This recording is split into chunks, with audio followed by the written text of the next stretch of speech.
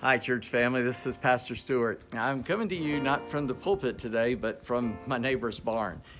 We're here today because we've had multiple reports of COVID being out there, and I'm not sure what's going to happen in the next couple of days. So Pastor Andy and I have gotten together. He may still be there live on Sunday, but I'm going to come to you videotape just in case. So I'm glad you're with us, and I hope everybody stays well, and those that are sick get better quickly.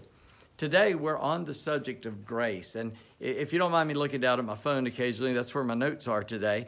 But grace is such a misunderstood concept. Baptists have little sayings to talk about grace. People talk about grace. But one thing I've discovered, I'm 61. I've been studying the Bible most of my life since I could read because my parents encouraged Bible reading. And grace is something I still can't quite get my mind around, my hands on, because it is such a amazing and unthinkable thing for fallen man to realize. But today I want to simplify it enough to say that grace is the fuel of the Christian. In other words, grace is the thing that empowers us, that moves us. It moves us from lostness to salvation. It moves us in our salvation to empower us to do works and the works for God. Let me read you a verse out of 1 Peter chapter 4 and verse 10. The Bible says here, show hospitality to one another without grumbling. As each has received a gift, use it to serve one another as good stewards of God's varied grace.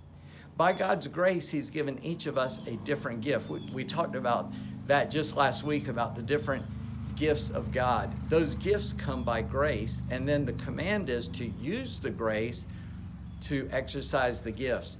The big main difference between the Old Testament and the New Testament is this. In the Old Testament, you had Moses coming off a mountain with 10 simple commandments carved in stone. We still use that as a metaphor. If it's carved in stone, it's permanent. It means something. God put His law in 10 simple commands on stone, and no man except one has ever been able to keep that law, and that man was Jesus Christ. Because the law gave us what we should do without the power to do it. When we come to the New Testament, Paul lets us know through his writings, inspired obviously by the Holy Spirit, that the grace of God comes to empower us to live what God's called us to live. In other words, the Old Testament law, the 10 commandments, if you will, is responsibility without provision. In the New Testament, we understand that provision is the grace of God brought to us, bought for us on the cross by Christ, brought to us by Christ in the person of the Holy Spirit who lives in us. In fact, I looked up a definition for grace. Encyclopedia Britannica defines grace in the religious realm as this: the spontaneous, unmerited gift of the divine favor in the salvation of sinners and the divine influence operating in man for his regeneration and sanctification. Let me break that down because there were some other words in there I needed to look up. Spontaneous. That means that God just does it for no reason apparent to us. Unmerited, we can't earn it. It is a gift, and it's a gift from the divine favor to save sinners. But it goes on, it says, and there's more to grace. It is the divine influence, the Holy Spirit in us, operating in man for his regeneration, which is salvation, that he saves our soul and our life, and sanctification, in other words, looking more and more like Jesus. So guess what? The Encyclopedia Britannica got it right for us, that grace is something we can't earn, we can't deserve, we can't buy, that comes from God spontaneously into our lives to save us, then to equip us to exercise the gifts in our life. So if you're going to take anything with you today, here's what I want you to get. Grace is a gift from God that saves us and enables us to live like Christ. Baptists have said grace is God's riches at Christ's expense, but it's also God's righteousness at Christ's enabling.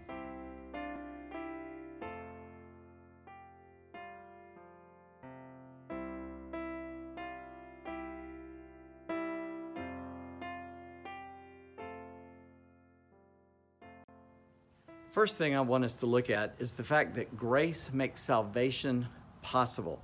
Here in Romans chapter 11, here's what the Bible says. It's talking about when Elijah was crying out to God. He felt like God had abandoned him. He's all alone. And it says, but what is God's reply to him? I have kept for myself 7,000 men who have not bowed the knee to Baal. So too, at the present time, there is a remnant chosen by grace. But if it is by grace, it is no longer on the basis of works.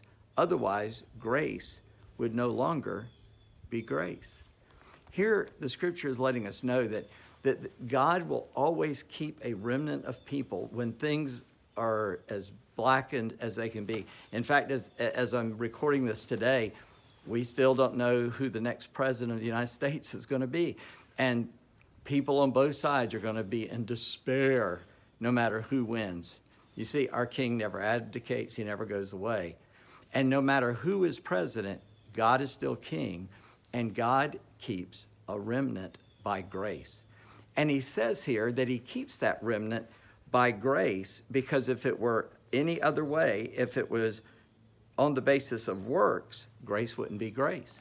Grace is something that God gives us that we cannot earn, we cannot deserve. And I think for humans, this is the hardest point for us to fully comprehend and hold on to. We'll talk about that as we go along, but man wants to earn what he gets.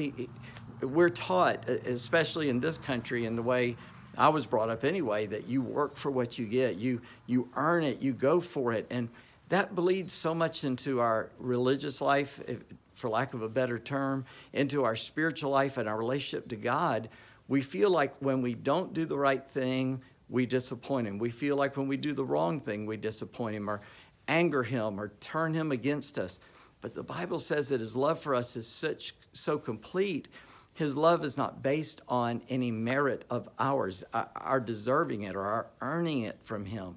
Now, that's not to say we're not supposed to do right things and not do wrong things, and I'll come to that at the last point. But it is to say that salvation comes no matter what we've done or haven't done. God uses the same grace to save the vilest offender or the gentle child who grew up in church and came to faith in Christ at a tender age. Both those sinners, it takes the same amount of grace to save. And grace is the thing that brings us salvation. And if we can't earn it or deserve it, that means that we have to just open ourselves to it. Let me put it a different way. Coming at it from man's point of view, I've been talking from God's point of view. Coming from man's point of view, if you've ever desired salvation, if you ever wanted salvation, if you ever wanted Christ to be in your life and you've called out to him, it is he that has caused you to want to call out to him. A friend of mine turned me on to a book, and I'm going to try to read a quote out of that book if I can. Forgive me. It says here, we cannot say to our will belong to the Lord. It's beyond our powers to do that. No one can will the will to will what it will not will. In other words, our will never desires God. And no matter how much we want to tell our will to desire God, it won't do it. We can exercise our will to do what our will not do.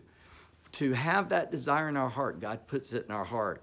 And this quote goes on to say, only God's grace can set us free to trust in him. God's grace comes to us in an amazing way. That's why Newton wrote, Amazing Grace, How Can It Be? Or Amazing Grace that saved a wretch like me. Wesley wrote, Amazing Love, How Can It Be that thou, my God, would die for me? This idea that we who didn't deserve anything from God get a relationship with him and call him Father that ends up in our eternal home being heaven, the human mind really cannot comprehend that, the unregenerate human mind. When we're saved, we begin to grasp it a little bit and understand a little bit the extreme love of God for his creation and for his people that he calls unto himself. But grace not only is the thing that saves us in that way, but grace also causes us to be able to embrace that forgiveness. In 2 Peter chapter 3 and verse 18, here's how God's word puts it. Knowing beforehand, take care that you are not carried away by the error of lawless people and lose your stability, but grow in the grace and knowledge of our Lord and Savior, Jesus Christ. To him be glory, both now and to the day of eternity. Amen. When we talk about grace and salvation, it sounds so selfish because we're talking about from our perspective. It is selfish. But he's saying that he does that for his glory. God wants to save us who are unsavable by human standards to show how glorious he is. To give us a salvation shows the glory of God. And so for God to do that to us, when we realize that, we now can embrace the forgiveness of God. If I'm trying to earn salvation, I'm never going to be able to embrace forgiveness. If I'm trying to buy it or deserve it or do something to cause God to love me, God is so far above us and his thoughts so far above our thoughts and his ways so far above our ways, we will never do anything that comes to that level of deserving anything from God. So God's grace brings salvation into our life, and then when we realize how God did that, it causes us to embrace his forgiveness, because no matter what we do, we can't deserve that forgiveness or earn it. So God's grace enables us to just accept by faith, because it gives us the faith too, according to Ephesians 2:8-9, that we accept by faith that God has forgiven us for no other reason but because he wanted to. God does what he wants to. And what God wanted to do was save us by grace through faith because of the blood of Jesus Christ shed on the cross. I hope that everybody listening to this can embrace salvation and forgiveness from God. But the only way you can do that is by grace. But let me just tell you, if you want that salvation, if you want that forgiveness, that's God's grace already at work in your life, causing you to desire it. Because the lost man, that quote I read out of that book, the will not will to do what it cannot will, is telling us that there is none righteous, not even one. There's no one who seeks after God. That's what the scripture says in Romans 3, quoting the Old Testament. There's no one who goes after God. There's no one who's chasing God. God chases us. He is the seeker. He is the one coming for us. He searches for the lost sheep. He searches for the lost coin. And he is the one who comes to the prodigal son who is returning from a far country and brings him in, not as a slave, not as a servant, but as a son. So we get salvation and we get total forgiveness, and we accept both of those things by grace.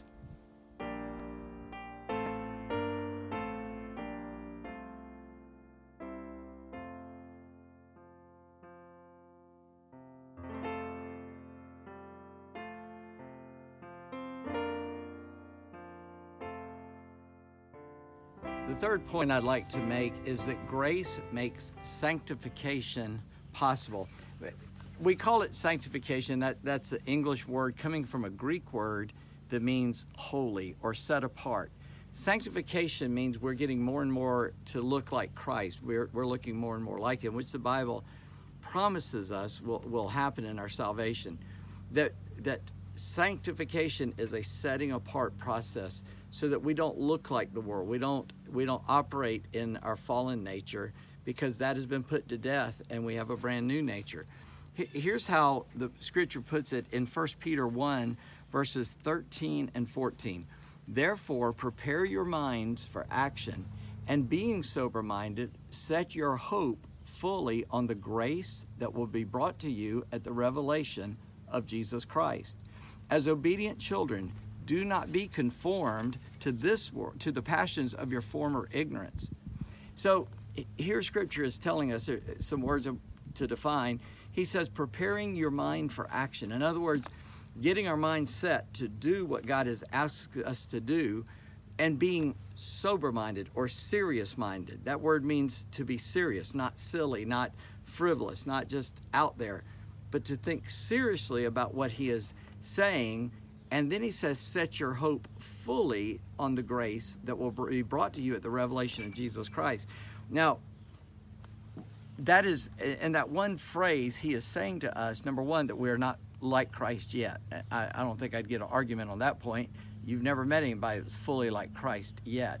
But he's saying that at the end, when Christ comes and takes us home, then we will be fully like Christ. And so he says, set your hope on that fact. So many times we use the word hope, it sounds desperate. Oh, I hope I'll win $1 million. I hope your favorite candidate wins the election. I hope my team wins this football game. I hope I'll be able to go there that day. And we mean that there's a chance of failure. The Bible word for hope has no room for failure. It is saying you're confident of something in the future and you confidently expect it to happen. And so when he says set your hope on that, he's saying you don't have it yet, but you know it's coming. Set your expectation, set your hope on the fact that when God is finished with us, we'll look like Christ. We'll be fully sanctified. But the fullness of that doesn't happen until the day that Jesus comes back for us. Whether he comes back for us individually through death, or he comes back for the whole church at once, as we know will happen at the end of time. God is doing a work in you now. The Bible says that you're being changed from image to image into the image of Christ, from glory to glory. It says we look through a glass darkly now, but that day we'll look at him and see him fully as he is. 1 John, actually, chapter 3 says, when we see him, we'll be just like him, for we will see him as he is. We're going to be changed into his image fully. But grace is the fuel on this side of eternity that causes us to look more and more like Christ every day of our life. Paul said, though this outer man is decaying, and man, with the COVID going around, and I have had diabetes all these years, I'm well acquainted with the fact that as I'm aging, my body is not as healthy and youthful as it used to be, obviously. So this outer man is decaying, but the inner man can grow stronger in Christ as time goes on. The inner man, when we feed that, when we look at that, when we use the grace of God to concentrate on that, wow, we grow stronger and stronger. I'm so thankful for grace that enables me to grow in Christ no matter how old I get. This isn't for youthfulness, this is age makes it better. There's another scripture that brings home another point. It's found in Romans 12, verses 5 and 6. You see, we got to be thankful for grace, because grace is the fuel, and without grace, which is an unmerited gift from God, we don't have the power to do anything. So we need to be thankful that God enables us. He gives us the provision for our responsibility. Don't forget that part. And so we talked about gifts last week, and now we are seeing that grace makes the use of those gifts possible. Listen what he says in Romans 12, verses 5 and 6. So we, though many, are one body in Christ, and individually members of one another, having gifts that differ according to the grace given to us. Let us use them. And then he goes on. He says, if prophecy, if this, if that, if the other, do it by the grace of God that gave you that gift.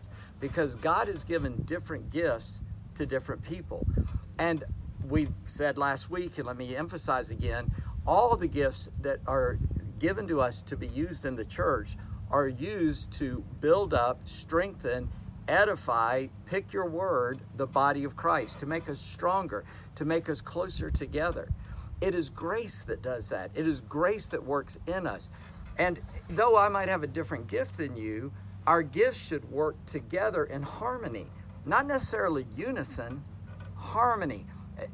Such a great musical terms. Pastor Andy will like that I'm using some musical terms here.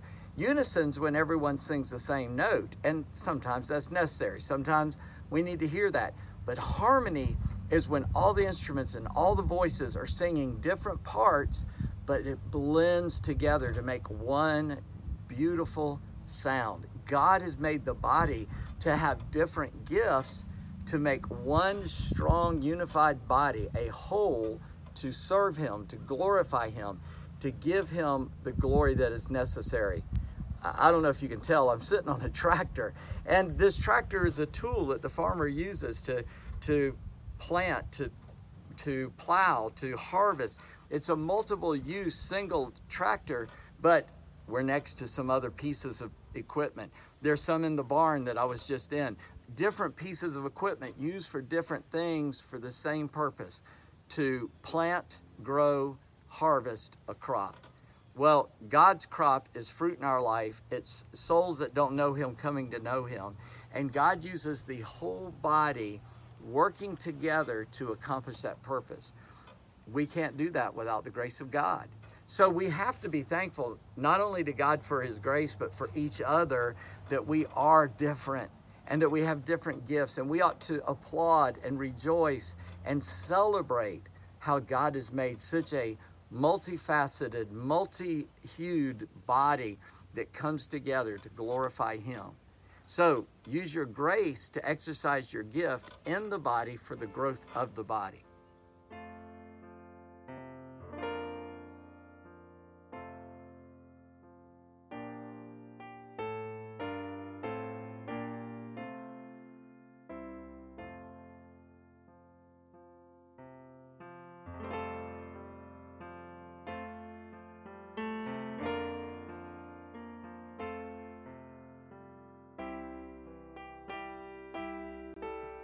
On top of everything else that grace helps us do, grace enables us to walk in the Spirit, obeying Christ. Listen to what Hebrews 4 says. Since then we have a great high priest who has passed through the heavens, Jesus, the Son of God.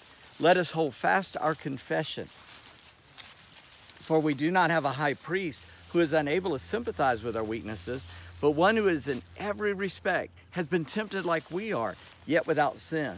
So let us then with confidence draw near to the throne of grace, that we may receive mercy and find grace to help in time of need.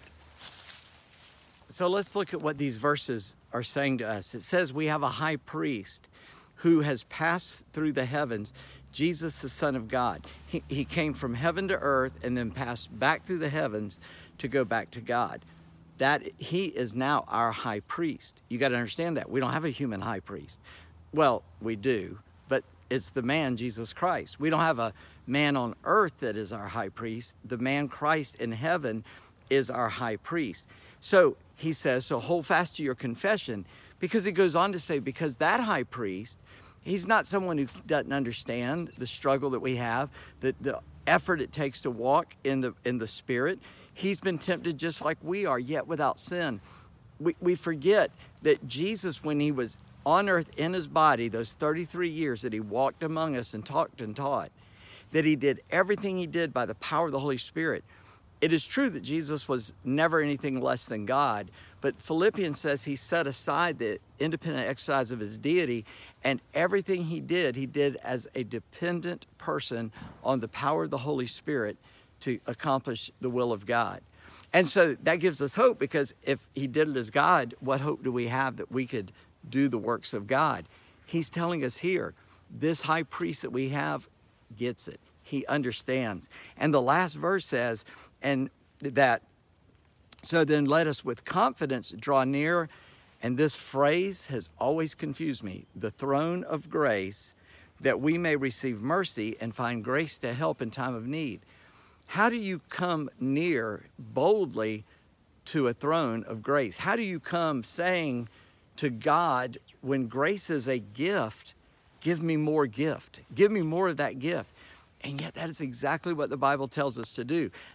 Initially, we don't earn the gift. We never earn it. We never deserve it. But he says we can keep coming and asking for more of that gift. I remember when they opened a restaurant in a city we used to live in, and if you stayed out all night, well, you didn't have to stay all night, but if you were the first 100 customers on the opening day, you got a year's worth of meals at that restaurant. Well, it's one of our favorite restaurants, and my wife's very adventurous. I stayed home with the children. They were young then, and she camped out all night in the parking lot and was one of the first 100. Well, this kind of breaks down, because what they meant was that they gave you 365 meals. We ran through those in about 3 months, I think, with our children and everything. But the idea was that you would have this ongoing gift that for a year you could eat.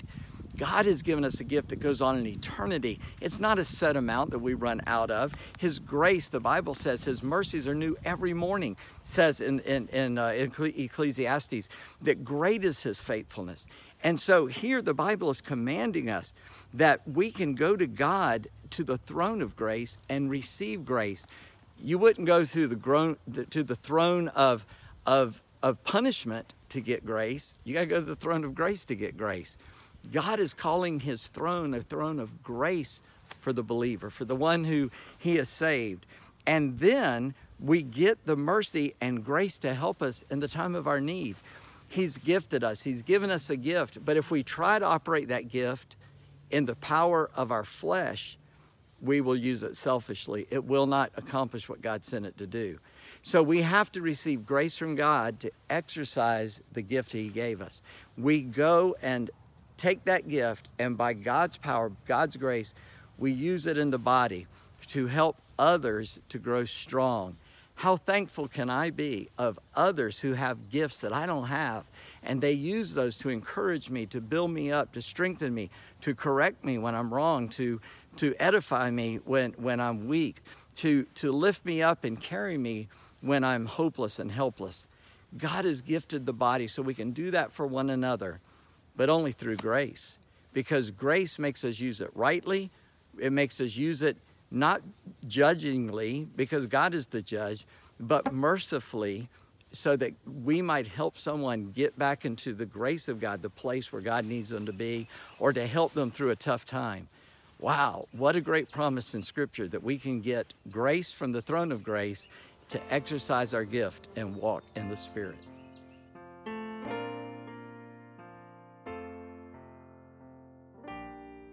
A final point I would like to make about grace is the misuse of grace.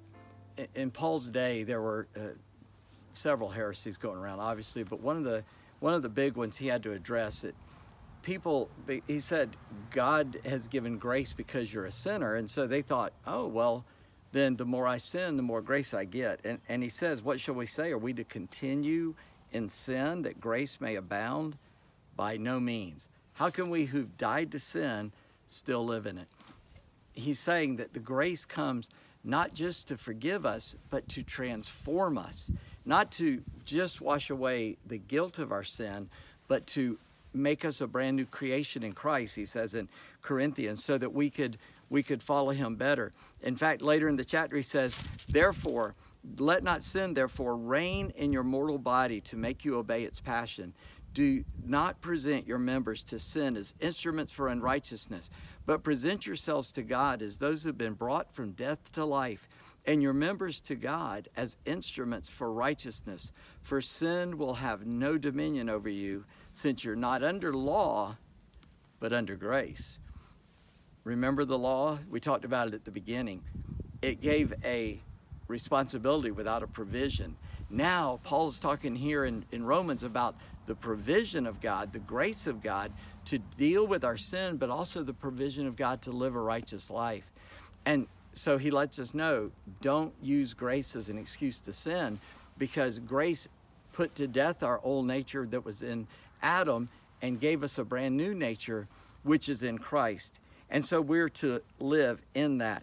In fact, Hebrews chapter 12 goes on to give a little bit more about this. Listen to what it says here. It says, strive for peace with everyone and for the holiness without which no one will see the Lord. See to it that no one fails to obtain the grace of God, that no root of bitterness springs up and causes trouble, and by it many become defiled.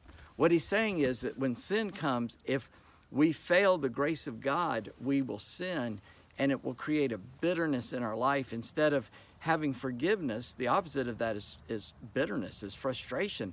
It's ill living. And he says if we fail to have the grace of God, bitterness will grow in our heart, and the fruit we produce will condemn many, because it will be a fruit that doesn't draw people to the righteousness of Christ. It will make us look like hypocrites, make us look like failures. It is true, when we fail, God's grace forgives us, but the Bible nowhere gives a comfortable place for a sinning man to lie down and rest. Paul says, may it never be, God forbid, that we should live in sin just so we can have abundant grace of forgiveness. The forgiveness has happened. That was once. But the grace is given for us to live, to continue on. Thanks be to God for this indescribable gift of His Son, who has brought grace from God to man to live a righteous life for Christ.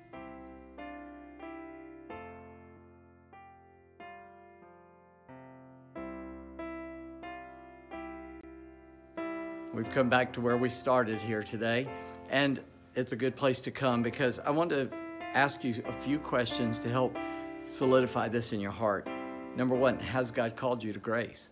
Has God called you to salvation? Do you know that if you died right now, that heaven is your home, that God is your Father, that Jesus is your Savior? If you don't and you desire that, that's God calling you to Himself. And so I hope that everyone who hears this has come to that point, but if you haven't, then today, bow your head, come to God because of His grace, and simply receive the forgiveness that He offers. Secondly, are you using grace to be obedient? Are you using grace as an excuse to sin? That would be totally wrong. Are you using grace to be obedient to God, to exercise the gifts that He's given you, and to live out a life that will look like Jesus? And the last thing, are you growing in grace? One of the scriptures we read said, but grow in grace. How do you grow in grace? Well, you stay in His Word. You stay with His people. You stay in prayer. You keep doing all the things that He calls you to do. And it's not a religion of works, but as we do the things that God calls us to do, we realize how much we need His grace. And we ask Him to help us, and we receive that grace to do what He's calling us to do. We grow in grace by obeying His commandments. And frankly, one of the hardest commandments He gave is the greatest He gave us, to love the Lord our God with all our heart, soul, and mind and strength. And the second, to love our neighbor as ourselves. God's love, God's grace is without condition. It is without merit. It is just there. He gives it freely. He calls us to do that back to Him and with others. We love God and we love other people by grace. I pray today that you experience the grace of God for your life. Would you bow with me in prayer to close? Lord God, in Jesus' name, we thank you, Jesus, for dying on the cross to win grace for us. That, Lord, you came and took our place that we could receive the grace of God for ourselves. And I pray now for everyone listening, if they have not yet experienced the grace of God, that you would speak to their heart and they would call out to you and receive the grace of God in their life into salvation. And then, Lord, that they would grow in that grace into the image of Christ. Lord, use us to help anyone who has come to that decision in Jesus' name.